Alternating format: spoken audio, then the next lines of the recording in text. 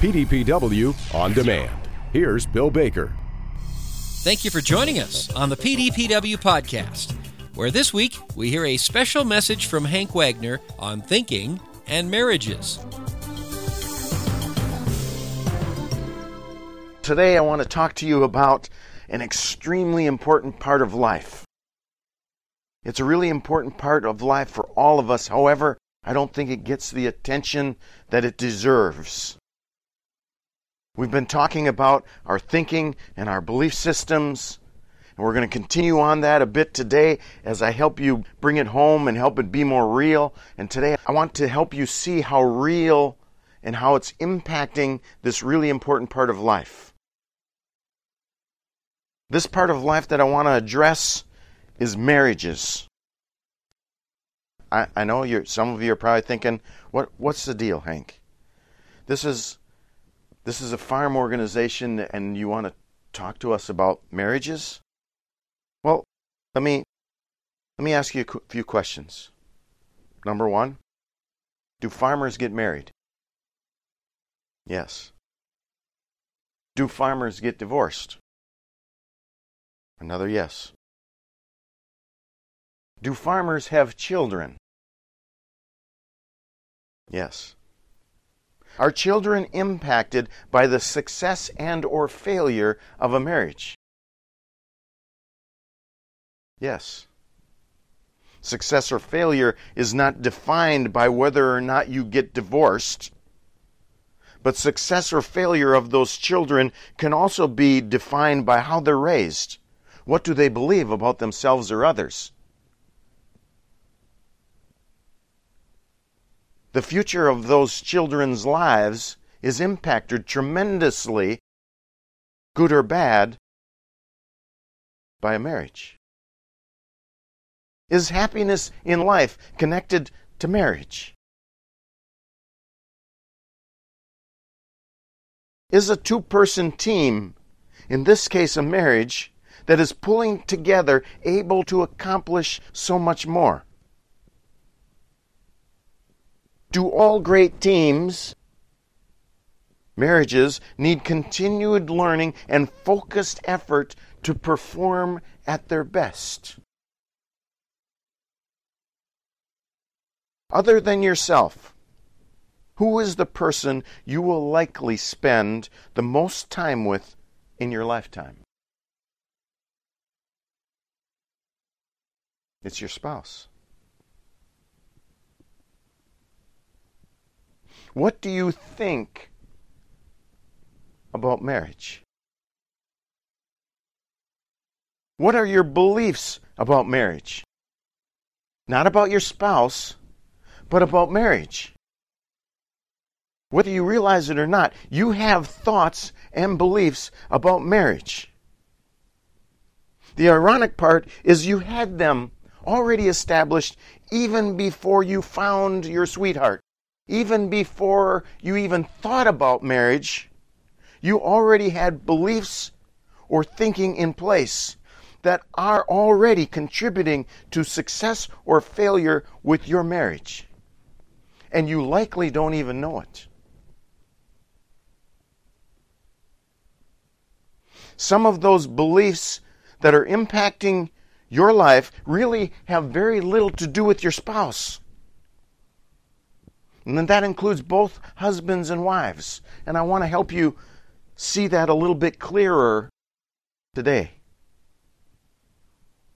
I'm not looking to judge you and what your beliefs are or should be, but I want you to be willing to open up your thinking and to see how this is not only impacting you now, but how you can potentially change that thinking to rewrite your future.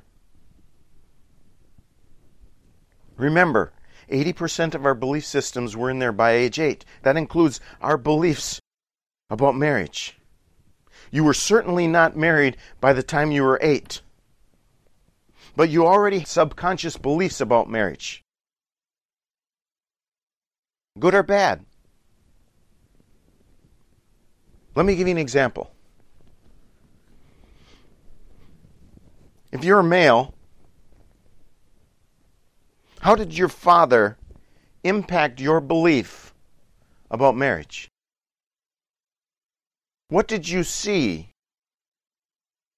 Was he always working? Did he show love and affection regularly to your mother? Did he set time aside to specifically invest in or grow or improve his marriage? What things did you see and potentially believe about who a husband is supposed to be? How a husband is supposed to treat a wife? Those things were already established. That thinking and those subconscious or unconscious beliefs were already placed in there without you even knowing it. What about your mother? As a boy growing up, did her role in the marriage impact your subconscious beliefs and expectations about what a wife is or should be? Yes. And there again, it was in place long before you chose your spouse. What if you're a female? Did the visual of how your father treated your mother impact your expectations or beliefs about who your future husband is or what he should do or how he should behave, how you should be treated? Did it impact what your thinking or belief was in regards to what a marriage should do or shouldn't do? Do you see a problem here? I'm guessing there's very few of us that made a list and clearly defined all of those subconscious beliefs and or expectations that we had before we talked about marriage with our wife or husband.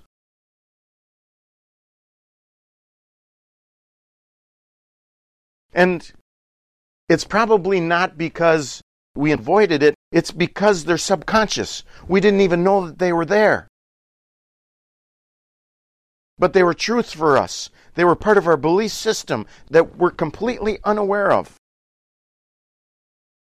Do you see a hint of why there's so much conflict when you throw two people together who love each other yet have quite often different beliefs or thinking in regards to so many things connected to marriage? And the sad part is that over 50% of them can't get past those discussion points, beliefs, or thinking. Some of it is because they're unaware that it's not really their spouse, that it's their different thinking or their different expectations. And to others, it's just easier to give up. Just because we believe some of these things regarding a marriage doesn't mean that it's true or right. For example, think about this for a moment. Over 50% of children today are growing up without both biological parents in the home. Do you think that that is impacting the subconscious beliefs of these children? How many of them at an extremely young age have some level of unconscious thinking or belief that marriages aren't supposed to last? That it's normal for a father or mother to abandon or to leave their children or to give up on a marriage? That it's okay to give up? That it's expected to fight?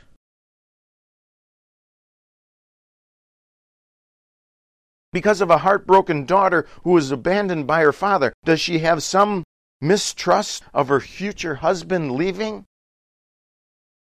Or does that small boy who's raised without a father already at a very young age believe that it's normal and maybe even expected of him to later on abandon his marriage?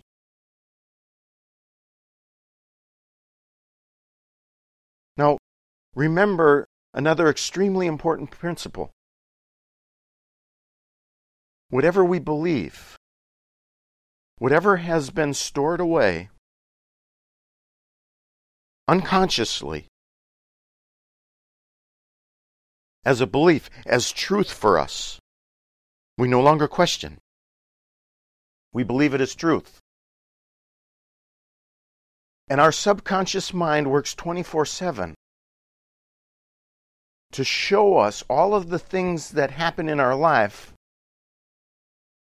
to bring that up as evidence to prove to us that what we believe is correct or truth. So it's extremely hard to change our current thinking, especially when we're unaware of the thinking that we have. So what can we do? Throw up our hands and say, I guess it's a lost cause? Absolutely not. So one thing we can do is listen. Become better listeners. Listen to ourselves. Listen to what we say. Listen to our tone of voice. Be more aware of how we speak and interact with our spouse. Listen and be more aware. Use level 2 listening skills as we listen to our spouses and seek to understand not just the words that are spoken, but more importantly, what's behind those words. What are those subconscious or unconscious beliefs that may or may not be true, that may or may not be right? Don't get hung up on the emotion and maybe some of the negative conflict, but be able to see past that and really seek to understand each other. Communicate. Talk about it. Truly listen. Don't get offensive or defensive. Make it safe conversation.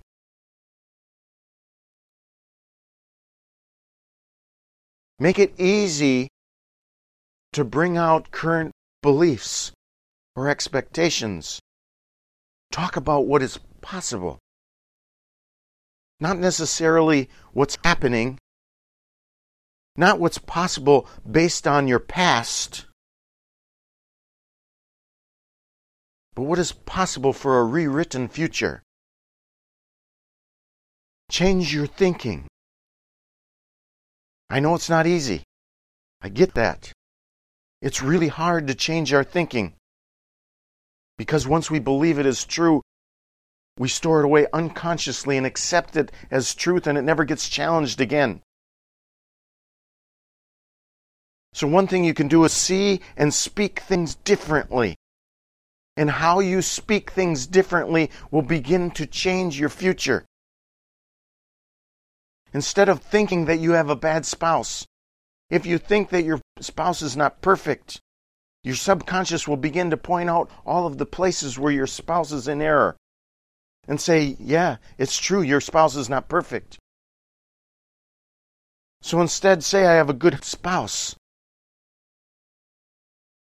And as soon as you change your thinking that regardless of those negative things that your spouse may or may not be currently doing, by saying you have a good spouse, your subconscious is going to begin to point out and help you see all of the reasons why you have a good spouse. There's people who think they cannot be happy with their current spouse. And if that's their belief system, guess what their subconscious is showing them? Evidence that that is true. So if you instead say, I can be happy. I can be happy in spite of whatever or whomever my spouse currently is. You will begin to see how you can be happy. And that will in turn dramatically and positively change the outcome of your marriage. There's people who think that their marriage will never be better. They think that it's impossible to have a different outcome because it's been going the way it is for so long. They look at their past. They look at the rearview mirror. and say, this is the way our marriage is. This is the way it's going to be. It can't be any different. It can't be any better. It's not true. It doesn't have to be true. If you accept it as truth, then it doesn't change. So you need to be willing to say, our marriage can be. And then write the picture. Draw the picture. Are you willing to, with your spouse, sit down and rewrite your thinking? Rewrite the picture of what's possible for this extremely important team. Are you willing to not just do that as a husband and wife, as a marriage, but are you willing to reflect upon this with your children? How many times do children get exposed to this idea that they have thoughts or belief systems regarding marriage and that they should understand them and decide what they want to think or believe as truth long before they get married? A lot of times I talk about this subject, and the young people who are not even close to being married turn it off and say, well, I guess that doesn't apply to me. But it does. As a matter of fact, the most important time to talk about that is long before it happens. What beliefs do you currently have, and which ones do you want to change? What are your expectations about your marriage before you even get there? Because it will change your actions. Marriage is important. Marriage is one of the most important teams on this planet because it affects all of the children. It affects the next generation. Please be willing to set aside some time to invest in that extremely important relationship, including being more conscious and aware of current thinking, and being willing or determined to change that thinking to come closer to what you want it to be.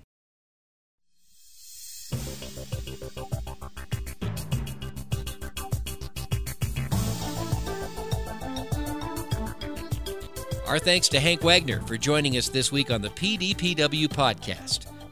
And if this podcast sparks or motivates you in any way, go back and listen to more at pdpw.org.